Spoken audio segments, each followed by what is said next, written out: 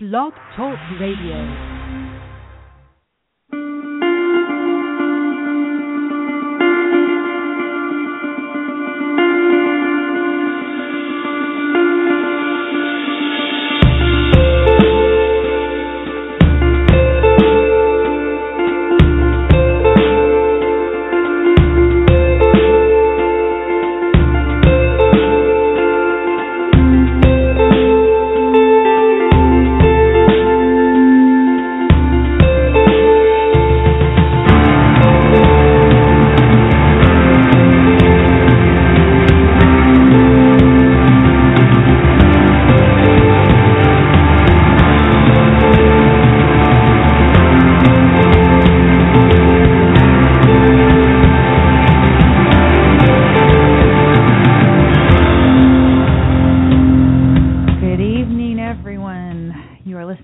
October 3rd, 2014 edition of Don't Let It Go Unheard. This is the show where we discuss news, politics, and, like this evening, sometimes culture from the perspective of Ayn Rand's philosophy. Ayn Rand's philosophy, Objectivism, is the philosophy that uniquely upholds, the right to the pursuit of your own happiness. I'm your host, Amy Peikoff, and I will have two people joining me this evening. The first person that we're going to speak to tonight is Brittney Fay Rivera. Brittney is the Director of Development for an organization called the Undercurrent that does a lot of outreach on college campuses, and we're going to be talking to her about an upcoming conference that they have in Washington, D.C. next weekend, and a lot of things that she has learned in doing her job for the Undercurrent, things about coalition building, about common misconceptions that people have about objectivism that I assume that she's probably gone a long way to correct, which I'm excited to hear about as well. And after I speak with Brittney, we've got about I think a half hour with her scheduled this evening. Then I'll be talking again with cartoonist Bosch Fawstin about some of the week's events. You can go to my blog at don'tletitgo.com and see some links to the Undercurrent and the upcoming student conference that we're going to be talking about with Brittney. And I believe I do have her on the line already. If you're a regular listener to the show, you know that last week we had a very interesting caller. I'm assuming that will not be this person. Hi, is this Brittney? Yes, it's Brittney, not that other person, whoever that is. Not that other person. This other person last week came on and just decided that the thing to do was to say MFer. How you doing, MFers? Oh. And that's all he would do. And he would call from different numbers to disguise himself. And one time he disguised his voice and did this whole preamble and then immediately went into it. So that's not very creative. Pretty predictable. No, it wasn't not very creative friendly. at all. Yeah, it had no content at all, and it was about as juvenile as it gets. So no, we are definitely speaking with a much higher caliber human being this evening. So Brittney, thank you for joining us, and especially because you're on East Coast time, and I know it's late for you. I appreciate it. So just for people who do not know, please tell everyone, what is the Undercurrent? Great. So thanks for having me. The Undercurrent is a nonprofit organization that's dedicated to spreading Ayn Rand's ideas on campuses nationwide. So we're very much into cultivating writers through our print edition. We have a magazine through our blog. We also host various events on campus. Sometimes it's a campaign event that will feature a speaker who talks about a specific idea and objectivism. We've had debates between people on social security, welfare. We've had talks on selfishness. And this semester, we are throwing the first ever student-only conference on objectivism. So that's our biggest project right now. We're basically just very much interested in getting not only objectivist students interested in learning more about Rand, but all students interested in discovering why they should care about what Rand has to say, and further how they can use what she has to say to advance their own causes. Right, because after all, she has the best arguments for freedom. And there's a lot of people, so. Yeah, and there's a lot of people who could avail themselves of those arguments and do a lot better. So tell people about the conference itself more. So the conference is going to be next weekend. It's coming up. It's October 11th and 12th. It'll be held at American University in Washington, D.C. And what's really special, aside from the fact that we have a variety of speakers who are, they range in philosophical thinking from objectivist to conservative to libertarian, and some in between, is that it's actually being hosted by a college Republicans group. So it's very much kind of what we're after right now, which is, like I said, helping students understand that Rand has so much more to offer in a broader perspective, other than just information for objectivists and objectivist students. So the conference is two-tiered. It's partially a leadership conference, and it's also a conference where students can learn more about what Rand had to say about issues in foreign policy, intellectual property, privacy. Amy, I don't know if you told your listeners, but Amy's going to be one of our speakers. Yes. That's right. Mm-hmm. I will be there. Yeah. Mm-hmm. And these are all very, they're complicated topics. And they're going to be discussed for an entire weekend. And so we're just really excited to bring a bunch of various free market students together who have, very different philosophies, one thing in common, which is an appreciation for Rand and a passion for the free market. Right. And if you're dealing with Republicans, there's so many Republicans who agree with me that the only candidate that's out there that even seems exciting right now for 2016 is Ted Cruz. And there's a reason that Ted Cruz, I think, is better and different from all other conservatives out there in Washington, D.C., and I think it's because of his exposure and his admiration for Rand. I mean, it does make a difference. And no, he's not an objectivist by a long stretch, and there's things that I disagree about with him, but his principled stand on free speech, I've not seen it anywhere in Washington, D.C., and I think he owes, I mean, I don't know that he'd say he owes it, but he definitely admires Rand, and he recommended reading Atlas Shrugged on the floor of the Senate. It can make a big difference. So I think that you're exposing these students to Rand and helping them not just dismiss her because of what their friends say or anything else. It's going to be very valuable. Right, yeah, I think Ted Cruz, I don't know too much about him, but I do know, I know enough to know that he has some admiration for Rand, and he is a prime example of someone who can extract value from her without necessarily subscribing to objectivism. And that's a tall order to ask of a student.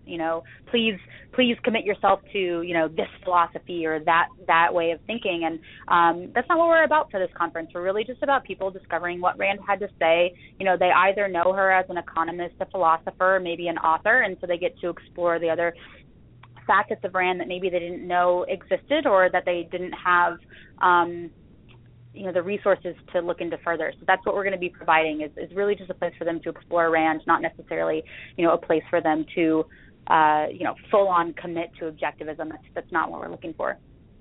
The students are coming from all over the country? Absolutely. So we have about 100 students coming in from all over the country, and then we have the local group is providing some of their own attendees. So it's going to be a very concentrated group of highly passionate students, but we were fortunate enough to bring in about 100 students, and about 20 of them are going to be objectivist student leaders. So we'll be training the student leaders for just the club development, and then the rest of the conference will be just kind of general, everyone participating in various talks and educational materials and opportunities. Now, you've listed yourself in the past as a director of development for the Undercurrent. And by the way, if people want to give donations to the Undercurrent, they can find the website. The link is from my blog at don'tletitgo.com. But if you look up it's theundercurrent.org, is that right? Correct, yes. Yeah, they can find it there and donate, because that's always welcome. And again, if you want to see more Ted Cruzes in Washington, you would like to have more people, more smart people like Ted Cruz reading Ayn Rand's books. No, they're not all going to become objectivists, but they are all going to become better politicians and better advocates in the cause of liberty. So this is very important for, I think, objectivists and non-objectivists alike.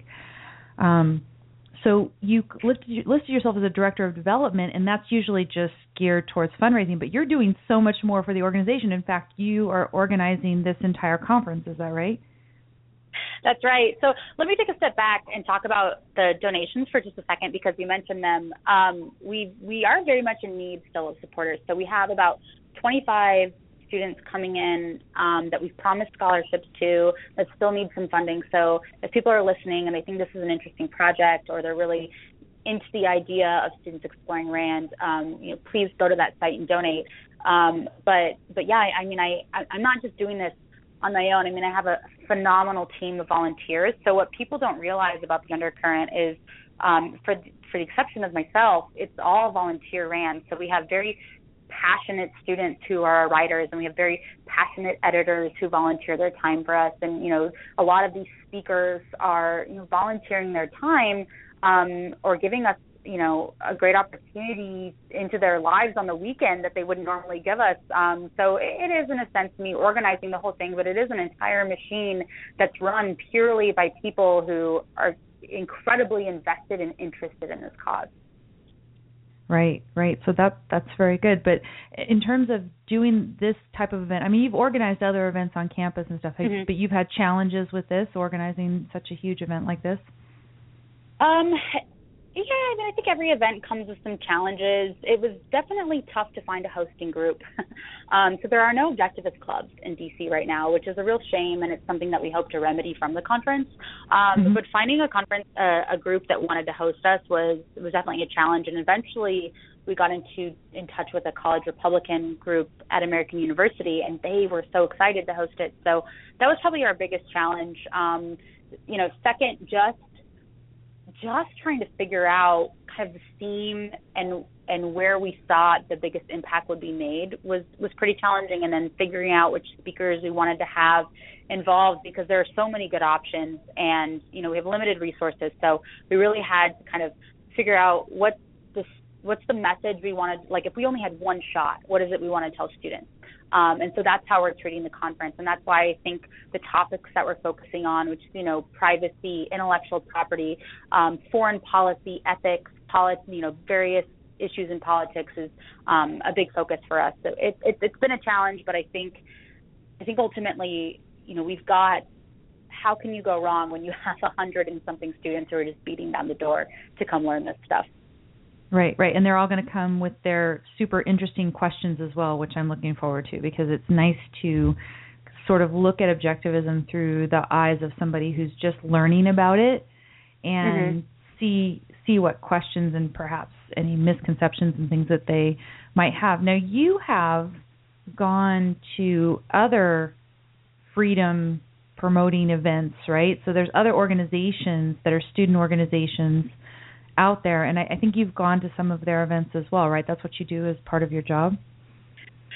Yeah, it's really fun. So I go to a lot of Young Americans for Liberty events. I go to a lot of events that are maybe training seminars or, leadership activism sessions from, like, the Leadership Institute. I try to go to, college Republican meetings. I try to go to whatever I can, for one reason, because I want to know what makes these students interested just in their cause in general, and then more specifically, are they students who are really interested in free market ideas, and if so, where, I want to find out where Rand plays a role in that. So I go to a lot of these events.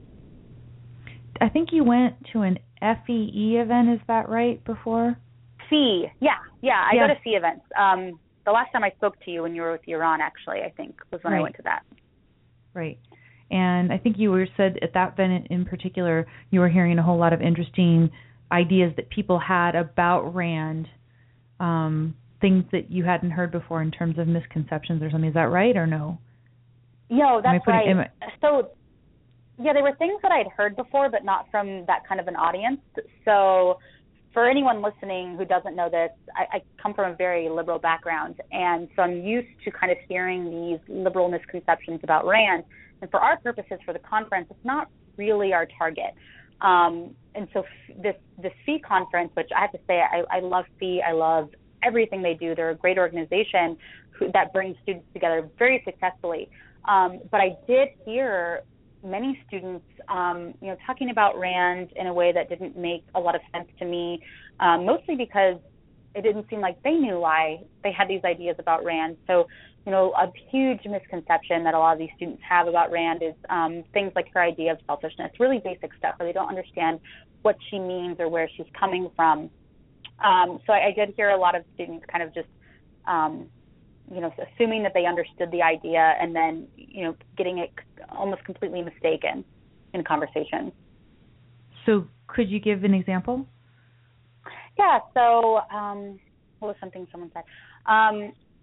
And I heard this is actually kind of a common thing that I hear a lot, and it happens from both sides. But something like, like Rand doesn't care about poor people. Like, how many times have we heard that over and over and over again?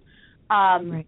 But especially in this context, it's really important that what I don't hear students saying is how she addresses how capitalism and the free market actually helps those kinds of people. That maybe isn't the main focus of her philosophy, but it does offer like the best answer, and that's something that a lot of the students didn't have an answer to.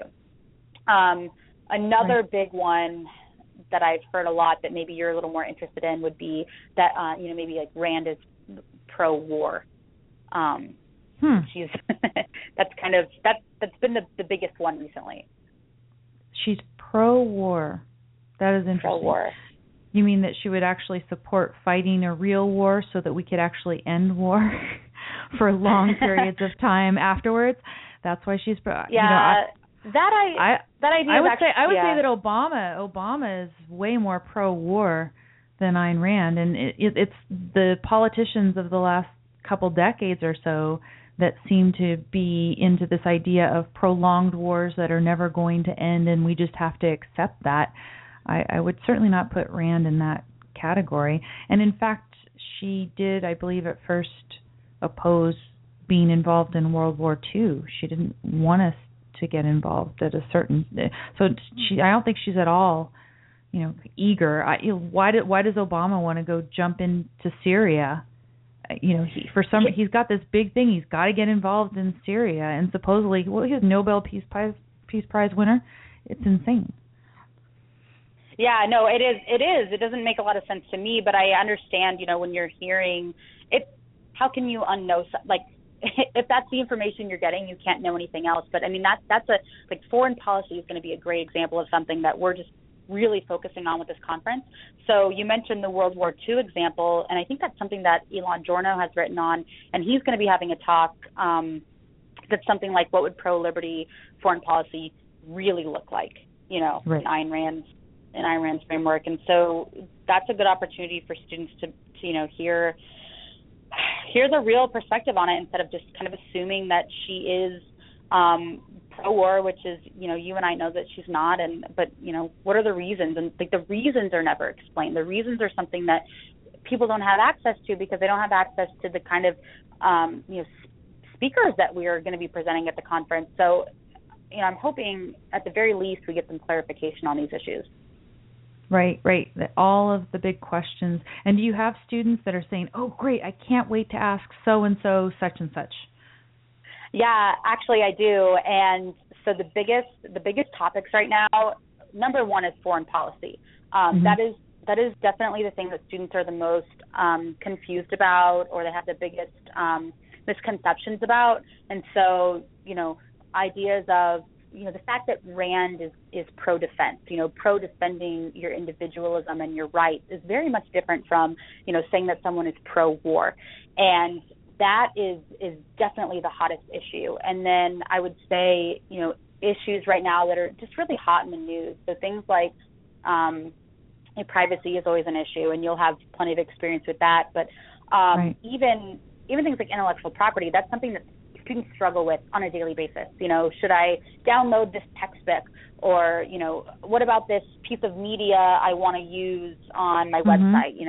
Right. Those are really big issues, and I think not just the legality, just the legality of it, but the morality of it is something that's interesting. And a lot of kids today just think, if I can get music for free, then that's great. And information wants to be free, right? Yeah, and that's a real struggle for these students, and I get it. I've been there. I think we all have.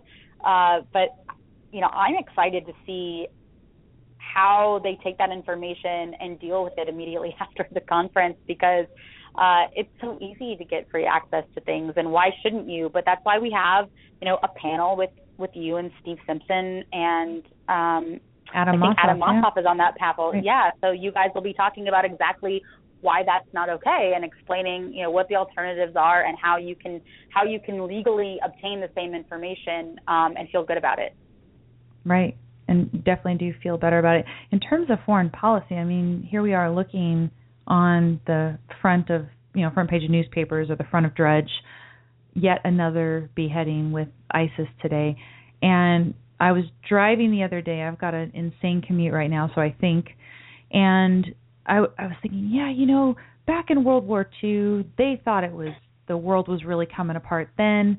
And the world didn't actually fall apart. We got through World War II and everything was okay. And I was thinking, well, maybe we're just overreacting, because there's a lot of us who I think understand the nature of what's going on, and we can get really pessimistic about it sometimes. Mm-hmm. And so then I was thinking, I might just be overreacting. I mean, they thought it was the end of the world. They thought of the end of the world with the Cold War. Do you remember they used to do the nuclear drills, where the kids would have to dive under the desks and everything? They had all this going on, I guess, in the 50s. I mean, there were always times where people were basically in constant fear of horrible, horrible things happening. So isn't that, Ebola today and this and that? And I do think it's different today, and particularly in the foreign policy realm, because of the infiltration of altruism, the idea of putting others above yourself, into foreign policy. And that comes in through what they call just war theory. And I'm sure that Elon is going to do a bang-up job of that. But when I was thinking, am I just being a pessimist? Am I, everybody always thinks, it's the end, but it's really not. Everything's okay. But we have this just war theory now that is crippling us in dealing with our enemies appropriately, and that's where I think this is something that really should be of concern to these students. It's and in a way, I have so much sympathy for them, because they're growing up in a world that probably since they they can remember was dangerous. Whereas I grew up for quite a long period of time, under Reagan and stuff, where things were looking really good and pretty safe. And a lot of the kids don't even have much memories before 9/11/01, It's kind of, so it's going to be interesting to especially hear their reaction, I think, to foreign policy and how they put that in their minds. I mean, because you can't just think about it all the time, or otherwise you'd be paralyzed. You have to compartmentalize it to a certain extent, but you have to deal with it in your mind. You have to process it, and you have to decide what would be the proper way for us to deal with it. You have to know those things. You can't evade those things, but then you have to kind of put it away and say, okay, no one like Obama is going to have a proper policy. Have you had foreign policy discussions with the students? Are they worried? So I don't have too many of those discussions, purely because foreign policy, it's not a focus of mine. I'm totally not qualified to talk about that. I mean, I talk about it in a very vague sense of, coming down to, my rights as an individual, my rights as an American, what I'm willing to do to defend those rights. And really the root of it that we get down to, I mean, you mentioned this altruistic, you're kind of like fighting against that forever, right? Like, I think that's where some of what some of the pessimism comes into, is like, how can you fight this beast? I mean, altruism is this devastating beast, and it's embedded into us. And I think, especially, I mean, I think foreign policy is a big area for that. But I think there's another talk that's going to be pretty relevant to these students, which is Keith Lockitch's talk on.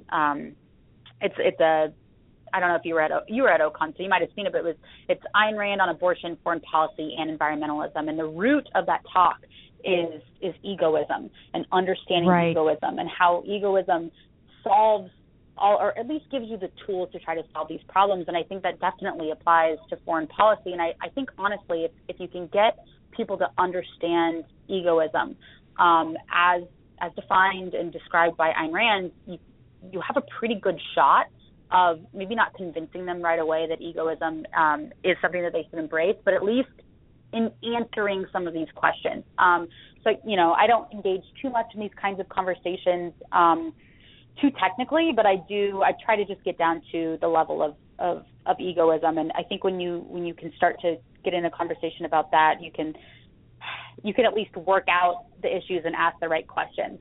So I'm definitely a question asker when it comes to issues like foreign policy. Right.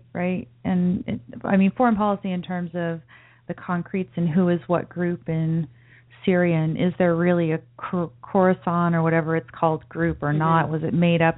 These get beyond me quite a bit. One thing that you were talking about before, which was the issue of, does Ayn Rand care about the poor, or do objectivists care about the poor? I think that question really shows the effect of altruism, because I think the thing that people who are not objectivists have a hard time grasping is the idea of just benevolent feelings towards your fellow human beings. I was teaching at one university, and there was a colleague there who apparently said, gosh, everything you hear about objectivists, the selfish, they should be mean. And you know what? They're some of the nicest people that I've ever met. And the guy was really confused. And the way I explained it was, look, we as objectivists do not believe that we have a moral duty to our fellow man. We don't believe that we are morally enslaved to other people. So we do not see other people as a mortgage on our lives.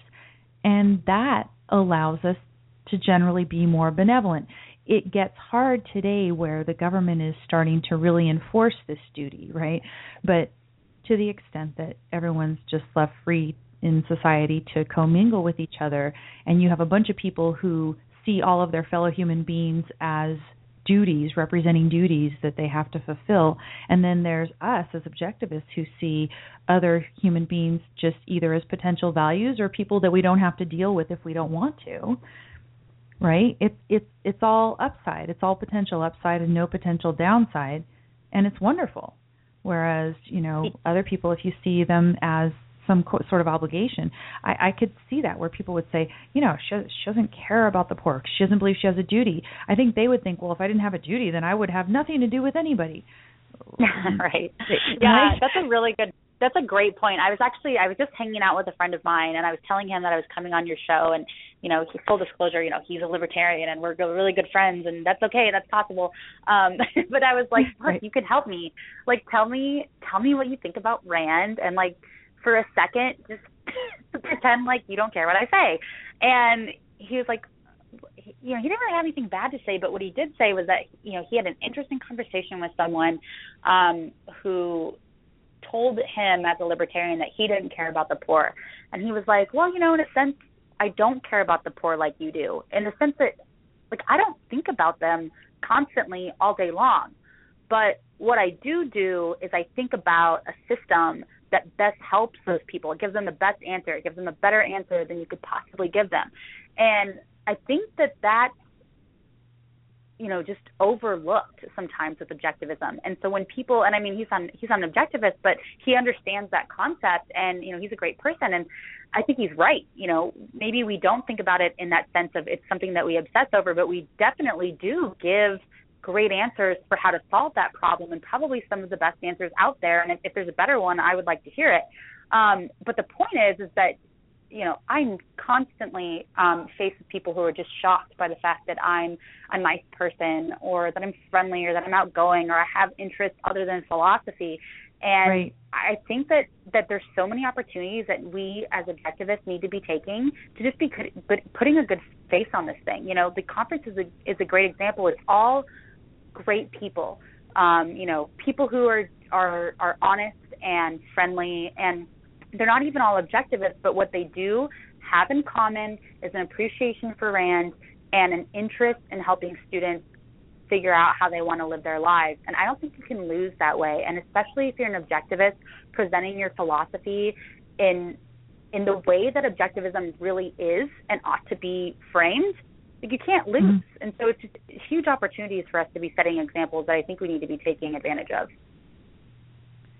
Now, so when you yourself, you would say maybe you're not a technical philosophy specialist, but I've seen you sometimes, make very astute comments about current events, and you do that on Facebook, I think either through your own Brittney Fay Rivera account. I'm not going to quiz you right now. I'm not going to at all.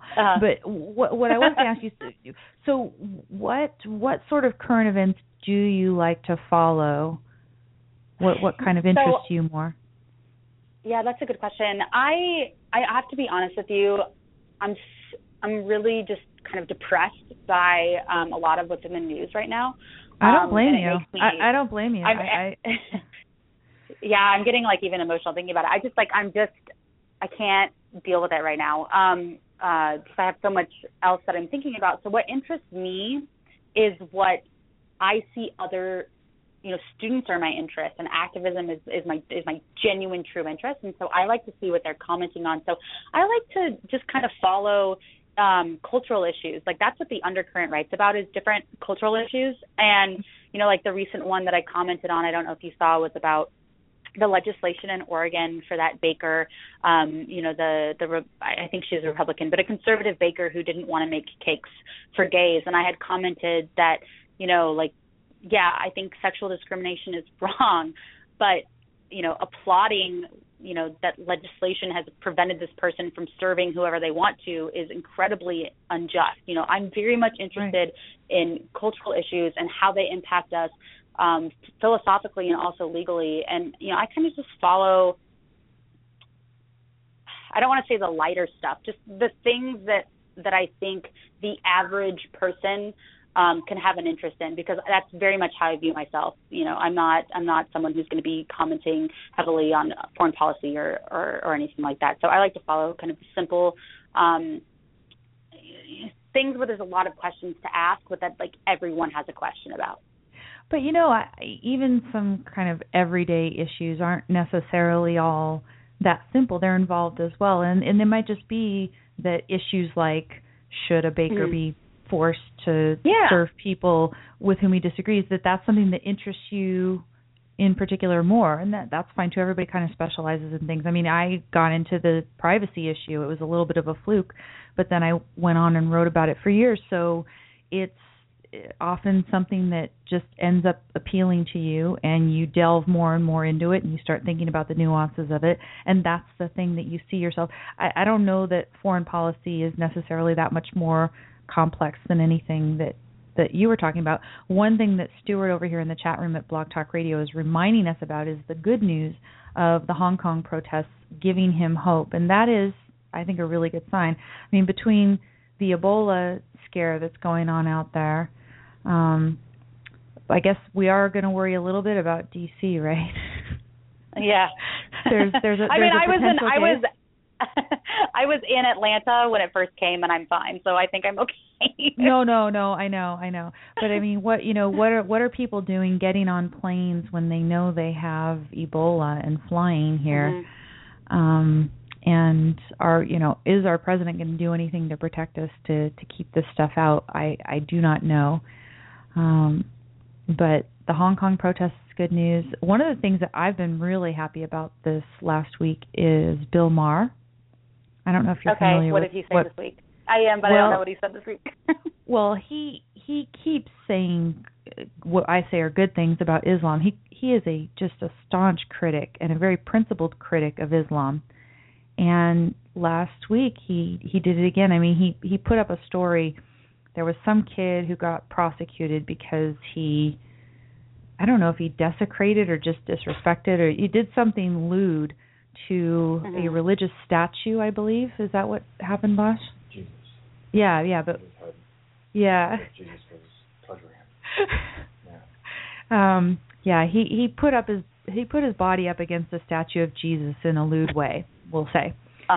And then the question was, what was going to happen to him, and Maher was making the comparison. If this guy had done this in an Islamic culture, first of all, he says a statue of Muhammad wouldn't exist, because if you made a statue of Muhammad, you'd be killed.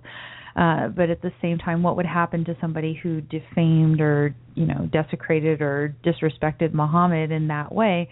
And it's interesting because he is a staunch liberal, and so many of his fellow liberals just can't stomach his principled, no-holds-barred criticism of Islam. And it's really nice to see, because I think he's one of the very few voices. Is there anybody else on the left? David Letterman was sort of brave when he was threatened, but he doesn't criticize Islam per se the way that Bill Maher, is it really? Sucks. Yeah. So I'm just, there is, you do have to wade through a lot of really depressing stuff, Brittney, but then you get these little flashes of goodness here and there and out there. But I think it is good. I mean, you're focusing on the students. And if you can focus your efforts on the students, you're focusing on the hope for the future of making things better in the next generation. Do you get involved in current politics, any sort of, supporting particular candidates? Do you see yourself rooting for anybody in 2016, or not really? So I don't know who I'm rooting for yet in 2016. I will say that my, where I currently live, which is somewhere south and east, there's a lot of heavy politics going on, and for the first time, I am pretty excited about getting involved. And, I'm coming from, and I've mentioned this, but not only did I come from the left, I came from a very uninformed left. So politics is just so new to me. It's kind of a daunting task to try to catch up and figure out how your ideas, match with what's out there. And of course, you have to compromise a little bit. And so I'm trying to figure out how I'm going to do that. I'm still working it out. I don't exactly know who I'm going to be rooting for and what direction I'm going to go in. But, we'll see. We'll see how it goes. And, I've got a little bit of time to think about it. But I do know that that's always a source of controversy whenever talking to, especially people who, you want to have on your side, and maybe you disagree about who you want to vote for. But, everything else, is almost the right thing to be agreeing on. I don't know. We'll see. We'll see how it goes. But you mentioned something really interesting, which is the Hong Kong issue. And I'm wondering if you saw the photos that have been going around of students with the umbrellas and I think it was a hashtag I'm with Hong Kong. Have you seen those? No, I have not seen that. What I did see were gorgeous photos of people out on the streets in Hong Kong in vast, vast numbers at these protests, and it was just awe-inspiring. But I didn't see what you're talking. So describe what you're talking about. So what I'm seeing is it's basically a photo campaign, and so I've seen the photos you're talking about, and it's just, you mentioned, I even mentioned earlier, I was like, well, these are the cultural issues I'm getting involved in, but we forget about sometimes the positive news out there, so I'm glad you brought it up. But you have students who are taking photos of themselves with umbrellas, supporting Hong Kong, and they're holding up a sign that says, I think it's hashtag I stand with Hong Kong or I'm with Hong Kong. But I don't know if they understand what it is that they're promoting, and they probably do, or else they wouldn't be doing it. But can you imagine how effective that kind of activism or that kind of social media outreach would be for something that, as objectivists we're promoting, hashtag, I stand with Rand, as an Ayn Rand, or right, because right now I stand with Rand means Rand Paul, but yeah. Right. So maybe that's not a good example, but something like, hashtag egoism, or, I think that kind of stuff, it's so appealing. And if you can just explain to people or give them the information, and if they understand it and they like it, they're going to run with it. And so I think that there's so much potential. I was just thinking about this, how this Hong Kong thing exploded in a day and a half. And it's just a really good example of how if you give people the tools to access ideas and you even introduce them to the ideas, they'll run with it. So I'm just excited or what about, to see, the ALS Ice Bucket Challenge that went on and on for quite some time. I thought that was super effective. Certainly it was effective as a fundraising event, but I think it also did raise awareness of the disease for many people, which, a lot of people found it annoying, but I thought, it doesn't it's not an obligation on anybody. You don't have to participate if you don't want to. And there was a lot of fun that happened with it and awareness raising. So something like that would be really fun. A lot of people have used the slogan, "Who is John Galt?" from the novel Atlas Shrugged, kind of in the way you describe, but not on a massive scale like what you're talking about. I'd like to see that with Hong Kong. So I would go out on Twitter, and there's some people supporting Hong Kong out on Twitter? Yeah, I'll try to look up the link and see if I can find it out for you and send it to you. But maybe you even saw the Occupy Hong Kong. Did you see that movement where they were talking about how they were people on social media are comparing Occupy Hong Kong to Occupy Wall Street? And the Hong Kong occupiers, they're so polite, really, right? The protesters, they clean up. Right. They take their trash with them when they leave, and so they're not a nuisance. And people listen to that. People pay attention to those who take their ideas so seriously that they care about how they present themselves. And that's powerful, and that's something that, whether or not you agree with that particular message of these, like, Occupy Hong Kongers, this is something powerful. And, I'm all about, like, why reinvent the wheel? See what's working and make it work for your own cause. Maybe we can get a hashtag John Galt, happening. Maybe we need, I don't know, an umbrella, roller skates, I don't know, something for people to be interacting with. But ice buckets and umbrellas have been done, so we need to come up. It could be. I mean, this is just. Please don't say Star Trek. Please don't say Star Trek. No, I was just going to take a completely random shot in the dark and say, how about polo horses? I mean, come on. I would be for that. Obviously. Everyone, Brittney plays polo. Yeah. I don't know if anybody I play polo with knows that I'm on the Ayn Rand train, but we'll see. But yeah, no, I mean, I think it would be cool to figure out. Is there anybody else in Objectivism that you know of who plays polo, actually?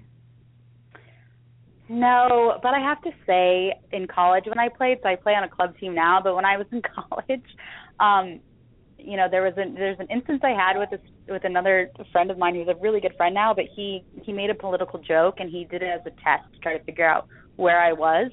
And I was so relieved he made this joke that I joked back with him, and we just bonded. So, and because of that, he actually read a bunch of Rand. I wouldn't say he's an objectivist, but I actually, I do know one objectivist that plays polo, and I played with him, I guess, for a couple of weeks when I was still in Texas, but it hasn't caught on. I wish it would, because it's just phenomenal. But it's okay. I'm okay being the only person who plays polo for now. It sounds about like dog agility. I know of one objectivist who's done dog agility, and I'm not sure whether he even still does dog agility anymore. So I guess we're just freaks, Brittney, you and I. Us niche freaky people, we can just bond over that. We don't even need to be in the doing this animal sport thing. Your sport is way more involved in terms of the animal care than mine, though, because you have to have a horse. So you rent a horse? Is that what you do, or you have a horse? No, I definitely don't have a horse. I do not want that responsibility. I basically just lease. So usually in polo, when you play competitively, you actually never ride the same horse. But where I'm riding now, everyone has their own horse. So I usually ride the same, maybe 1 or 3 horses, and kind of bond with them and figure out how they like to play. And that's just kind of how it is. They're not mine. I don't pay for anything other than just the ride, which I really like because that's a lot of responsibility. I don't own my own horse, but I do out and I play the same horses, and it's just a lot of fun. Like you and I talked about this, you just have to have a break sometimes, and that's a good way to release yourself. No, and it's so between focusing on the students who are the future and sometimes getting the break by going and doing something completely removed from current events, assuming that we still have the luxury to do these things. This is the way to survive and have a good time in today's society. I'm looking forward to this next week, Brittney. Is there anything else we would want to tell this audience before we let you actually sleep, given that you're on East Coast time there? You're assuming that I sleep. Activists don't sleep, Amy. There's a couple of things. I don't know if we have any students listening. Definitely for anyone local, we're still taking registration. So the best way to probably I don't know what links you have up of ours, but the best way to probably find out how you can. I actually do. I have. You do? If they go to my blog at don'tletitgo.com, I have the sentence in which we say we'll discuss the upcoming student conference, and upcoming student conference is a hyperlink to the express registration form. Okay.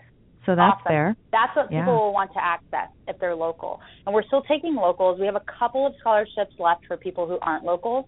And you can visit Facebook and the Undercurrent is what you would look for us there. Our biggest push right now is we really need the community to get involved and, help us financially to make this the best conference we possibly can. This year is a test. And if we figure out that students, and I think we do, if we find out that they really want this and they want to keep doing this year after year with a different theme, we're going to keep throwing it. So, people can support us by going to theundercurrent.org/donate. They can find out about the conference by going to conference.theundercurrent.org, and that has the donate button. It has our schedule. It has our speakers list. Amy's on there. I'm on there. Ron Brooks, John Allison, all of us, we're all on there, and we're all looking to bring something exciting to the students. So that's the way so you can get involved. And Jonathan really Honig is also going to be there, right? For people, there's a lot of people who listen to the show who are fans of Honig, and he's going to be there as well. You got a great lineup, Brittney. You really do. It's so awesome. Jonathan's going to be doing a leadership seminar during lunch. I think it's going to be so much fun. Jonathan's always a lot of fun. And we're also going to be collecting a lot of data from these students. So we're going to be finding out, what organizations are they involved in? Where is this education going to be embedded? How do they think of Rand when they get there versus how do they think of her when they leave? And how is this education impacting them? Another way to get involved is to order copies of our print edition, where we have students writing about cultural issues that matter. Right now, the check your privilege topic is really hot. So you can find out about how to get involved with us in all these different ways by going to theundercurrent.org. You can find us on Twitter at TUndercurrent, Facebook. All of these ways you can get in touch with us. Find out how you can get involved as a student, as a supporter, maybe as a future speaker. I'm just excited to see where it goes. I'm so excited that you're involved because I know you were and you still are someone that I look up to. I just can't wait. Well, I think it's going to be totally cool. So I'm really looking forward to it. And I was brought in getting involved in Objectivism by way of a student on-campus organization at UCLA. Oh, really? And cool. and I think it's very important because there's a lot of kids, maybe they read a little bit of Ayn Rand in high school, and then they forget about it. And then years later they say, there's this little activity going on my campus, maybe I'll go check it out. And unless those activities are going on campus, that person may have put Rand out of their mind for many more years and not actually gotten involved because kids, we go through so much. And you don't necessarily get involved in the thing you should be getting involved in the first time it comes across your radar. You may have to see it again and again. And that was the case with me. I was very grateful that there was an Objectivist club on the campus where I was. And that's not always true. But a lot of these students, they'll be inspired to create clubs on their own campus. And you never know what the outcome of that's going to be. So I thank you, Brittney. And I wish you the best as you do the last-minute preparations for the event next week. I'm looking forward to it. Thanks. I'll see you soon, Amy. I'm so excited for you to join us. Thank you for having me. Thank you, and take care. Have a good evening. And don't sleep if you don't want to, but if you do want to, grab some sleep. Take care. Thanks, Brittney. Okay, everyone. So I've got cartoonist Bosch Fawstin sitting here in the studio with me, and are you ready to do some sort of a rundown? When I was talking with Brittney, I already mentioned something that I did want to follow up on from last week, because last week, of course, we were focused on the horrible atrocity in Oklahoma, and this week we're confronted with another horrible atrocity in the Middle East. Of course, the atrocity in Oklahoma hit literally closer to home and therefore was such an effect. But one thing that I did, I updated the program notes for last week's show over at my blog at don'tletitgo.com to include a clip of Bill Maher. Now, is that clip not live anymore? Was there a thing where it was taken down? Or actually, let me see if this clip is live. It was taken down. One of them was. one of them. Yeah, this video is no longer available because the uploaders closed their YouTube account. Okay, so you're going to have to find me another one.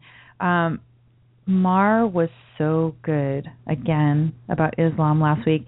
And I got inspired to go back and watch Bill Maher's Muslim fashion show. And I think, do you think that we should play that? I don't know if it works. It doesn't work unless you see it. That's part of it. You do really have to see it. Yeah. I recommend it. Years ago, it was a few years ago when I wrote Liberals' 10 Commandments post 9/11, and there I already had put a link to the Muslim fashion show. That here's somebody who's and the lines, the one-liners are just so witty, so pregnant with statements about Islam and the misogynistic culture. Yeah. I mean, it's just really good stuff, and it's fearless. Yes. Regardless if he has a security team, whatever, it's fearless. He's telling the truth about this disgusting religion in a way that nobody else is out there, in the mainstream, at least. And he's forcing his liberal friends to be exposed to it, which is fantastic. Yeah. By the way, this guy, Reza Aslan, I don't know if anyone out there knows him. He's a piece of crap Muslim who goes out there and smiles, and he's overly educated by, he's a leftist. Basically, he's a Muslim leftist. He's overeducated by leftists, so he can play the game. He can make it appear that he's a sophisticated guy going out there and defending Islam. And he's in bed with Iran on an official capacity. He trashed Bill Maher the other day, called him stupid about his criticism of Islam. And he says his criticism is not really sophisticated. This guy, who's part of the most barbaric ideology on earth, right, saying about Bill Maher, his take on Islam is unsophisticated. And even this one liberal, this respectable liberal, Chris Cuomo, said Reza Aslan's tone shows why people are fearful of Islam. He's very aggressive. He's a snarky little rat. And I drew a cartoon about him in 2010 because him and Robert Spencer were going back and forth at it. And then he suggested to Robert that Robert wants him sexually because he's harassing him. So I took that quote-unquote poem and put it on his tie. Right. And, I remember that. Yeah, check it out. It's called Jihad Poetry. Jihad Poetry. Yeah, Jihad Poetry. Something that you did today, I think that was effective for people, was to just put a picture up of a little snippet from the Quran in which the Quran sanctions beheading. And it's not even the verse of the sword. It's something from Surah 8, right? It's a chapter before. Even though the Quran it's collected longest chapters to shortest chapters. But in reality, the verse of the sword, which is probably the second or the last, the second to last or last chapter, is the one where the floodgates are open, all war for all time, that's it. And this is a chapter, technically, in the collected Quran, that's chapter 8. And it has this one passage there. And I thought it would be effective just to show my Quran with my underlining, because seeing is believing for a lot of people. They can hear me talk about it, but once you see the actual words, it's different. It's very different. So the passage goes, I shall cast terror into the hearts of the infidels, strike off their heads, strike off the very tips of their fingers, an exclamation point, whatever the hell that means about the fingers.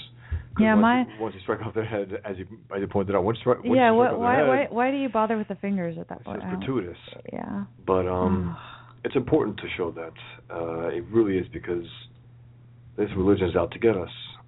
And I drew a drawing of Jesus Christ, and I said, well, if I draw Jesus Christ, will Christians kill me? Of course, the answer is no. And Bill Maher pointed out, he's a consistent, thoroughly contemptuous of religion. And it's sad also because that one clip that we had a few weeks ago, what's that one website? BuzzFeed? Was that it? No, it was a different website. They literally plucked out this one criticism they had against religion in general. He said something like, all religions are irrational. No. He said all religions are stupid. Okay. And then he kept going on, and then he specifically went after Islam. Guys, I mean, don't pluck that out, because they literally took it out. They don't like that he said all religions are stupid. It doesn't matter. That's Bill Maher. That's who he is. Atheist. Yeah. He hates religion, but he understands that Islam is the worst and the most vicious, especially today. That's the one that's coming after us. people accuse me sometimes, well, why don't you go after Judaism and Christianity and I say, if they come after me, yeah, I'll go after them. Right now, it's Islam, and it's hunting us down. So that's why I go after it exclusively. And I do criticize, religion in general. It's irrational. It's based on faith. But Islam it's a different beast. It's a different beast. It's it's like the force. You have the good force and the evil force. Not that religions are per se good. I mean, some people can literally take them and run with them, any other religion, but Islam happens to be the most vicious, the most brutal. Yeah, and we've talked about that numerous times in terms of the many reasons for. No doubt, I repeat myself about these things. If you're bothered with that, sorry. Debbie in the chat room over here says, I find it strange that Bill Maher gives me an opportunity to feel good about something in the culture. Yes. Strange that someone could be so good in some ways and so bad in others. Absolutely. Or has he gotten better across the board recently? I don't think so. I doubt it. Okay, well, one thing he did do is he criticized, he says, Obama says that ISIS doesn't, that they're not Islamic. And he goes, well, maybe they don't practice the Islamic religion the way Obama does. That's funny. That is funny. That's funny. He's saying, but it's still, it's about Islam. But it's taking a pot shot at Obama and saying, well, he's Muslim, in a funny way, because everyone is, everyone says, oh, he's Muslim. And they say in an angry way, he's Muslim. He's not. I mean, he's not. Power is his religion. I wouldn't mind watching an entire Maher show from beginning to end and just see kind of where he is, because he's so honest about this one issue. You start to think he can't be that compartmentalized. I think he is. Really? He's been pathetic about Obama and about Obamacare. And the one value that Breitbart, when he was on Bill Maher's show, he called him out about his libertarianism, because Maher identified himself as a libertarian for years. And Breitbart called him out. He goes, you support Obamacare. You can't do that as a libertarian. And Maher just sat there. And he had a face. He didn't even defend himself. It was a shtick that he had, because he knows that liberal is a bad term now. So then he calls himself libertarian. Yeah, because that's a little more acceptable. It's a little cool. And Breitbart called him out, so it was good. Trevor over here in the chat room, when he's talking about using the number 6 pin from the prisoner, and the slogan would be seeing you. Remember that? That's right. Or, I'm not a number. I am a man. That would be a really good slogan to use for the sort of campaign that our guest Brittney Fay Rivera was talking about. She was talking about the effectiveness, and I have not seen this campaign. She said she had seen a campaign, I think maybe on Twitter, somewhere on social media, where people took pictures of themselves with umbrellas and said, I am with Hong Kong or something, sort of a hashtag campaign, but they take these pictures. And, I was mentioning the ALS Ice Bucket Challenge and how effective that was. Yes. And the question is, what sort of similar campaign could you use? As objectivists, we could always say, who is John Galt? But whenever you throw out the phrase, who is John Galt right now, I wonder if people think that you are advertising the movie. And I'm certainly not eager to advertise the movie. I have not seen the movie, by the way. But I hear... it's so bad I can't watch it. I hear from people who saw the movie that one element of the movie that just really stood out for people was that there was a very well-polished canoe in the movie, and that it was a very sort of symbolic, well-polished canoe in the movie. And I was thinking, this sounds bad. I have to protect myself from watching it, I have this idea of Atlas Shrugged, and you have to protect yourself. You have to protect your eyes and your mind and your ideas about the characters. Anyway, I don't know if anyone over here in the chat room at Blog Talk Radio has seen the movie and the story. Do want to talk about it. They certainly can. You might have put that one thing that I mentioned before about one of the biggest whoppers Obama dropped in a while. Go ahead, right? I got to put the thing. Oh, you have to put an audio clip for us? Okay, go ahead and let's grab an audio clip. We actually do have a fairly free-form, almost an open line-ish show for us today. If you have a current story that you would like to talk about, Bosch has got a few things, and I'm going to dig it in. Freedom Breeze's comment is, what do you say to those who claim that the Muslim who beheaded the lady in Oklahoma is just crazy and just using Islam as a way to vent his insanity? Someone on the Hannity discussion group apparently argued that this evening. So what do you say to that? Well, he's crazy. And he's a murderer, and he's a Muslim, and he's sick, and he's twisted, and he's evil. Yeah, and all of that combined. And Islam justifies it. He found the religion that would completely back him up. So whether, I think Muhammad was crazy if he existed. I think those who fly planes and buildings are crazy. Doesn't mean that they're not Muslim. Because they're crazy, you know what I mean? That's part of it. But there's a real push for Muslims. I mean, it's really disgusting. I mean, you got Brigitte Gabriel, who was on with Megyn Kelly, and you got this hack. I don't know what his name is. I forgot his name. He's a Muslim. Islam means peace, and that's it. That's all he keeps yapping away. And Brigitte says, no, it means submission, and she was very, very determined to say the truth. And Megyn Kelly allowed it to happen, which is good, because she's ignorant about it. But at least she has people to talk about it. But the only thing I hate about Fox is they think that being fair and balanced is bringing on a truth teller and a liar, and thinking, well, two sides are going at it. No, there's a liar and there's an honest person. It's a big difference. So the liar gets in the way of the honest person, takes away from the truth. But whatever, it's good that the only good thing, I'm hesitant to use that word, but the only good thing about these things, these atrocities that happen, is the word Islam starts being used. The euphemisms go out the window. People start saying Islam a little more casual, a little more consistently. Islam, no prefix, no suffix, no crap, no Islam misnomers, but Islam.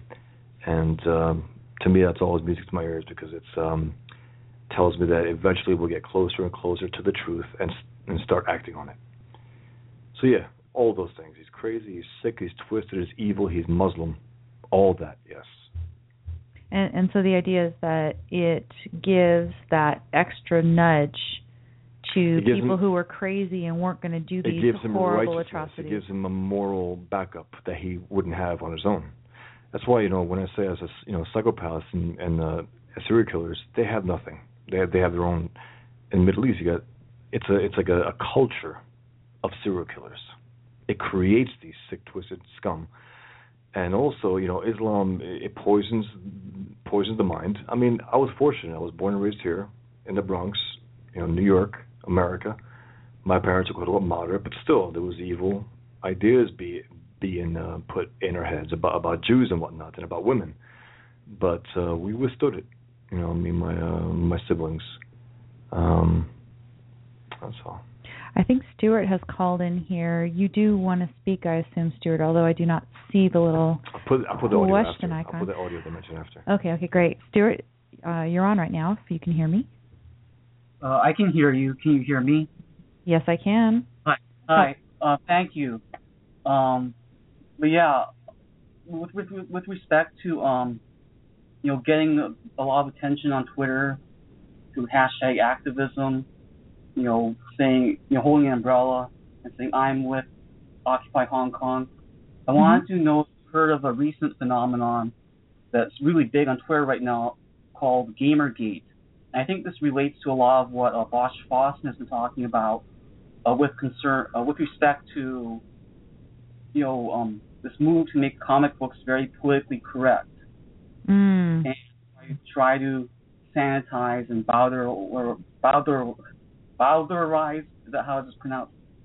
To bowdlerize how Islam is portrayed. Something very similar is happening with video games. And of course, I think a lot of baby boomer objectivists think, who cares about video games? It's a silly diversion. It's not a big deal. But I think that right now, video games are where the culture wars of the 21st century will be fought. They're already being fought right now.